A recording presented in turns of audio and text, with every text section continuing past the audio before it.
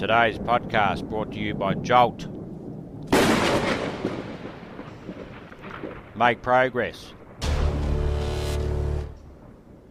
not excuses. Dream big. Get massive results.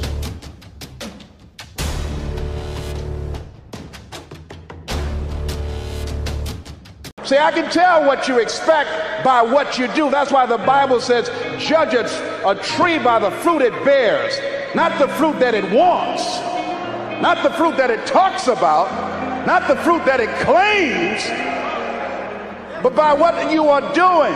See, what you do when you leave here, when the music stops, when the shouting dies down, your behavior, how you conduct yourself, writing your goals down, deciding to enroll in school to get a GED, deciding to sit into class with children young enough to be your grandchildren, decide to find some product, some idea, some service that you can provide so that you can begin to create some value for yourself so you can create wealth.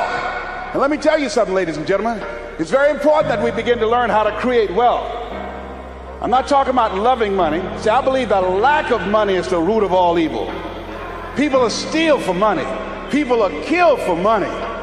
People go to jail for money. Every time the unemployment goes up, in those areas where the unemployment is high, that's where you have the highest incidence of crime and violence.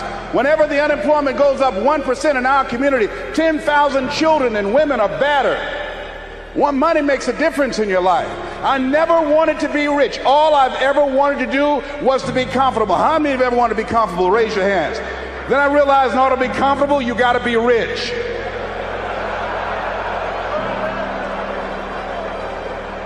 An old friend of mine, Zig Ziglar, said, people say money won't make you happy, but everybody want to find out for themselves.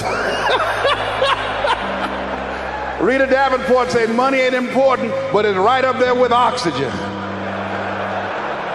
And let me tell you something, fellas, even if you're as homeless as I am, if you got some money, women will find something cute on you.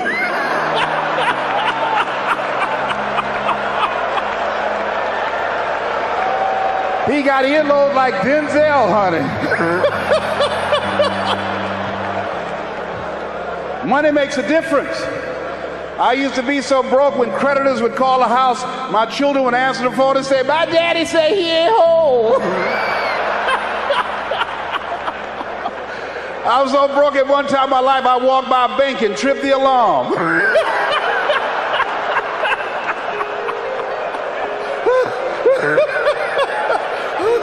I tell you, poverty sucks. You hear me? Repeat after me, please. I'll never be broke again. Yes, write that down. I affirm that I'll never be broke again. Never. Never will I ever be broke again.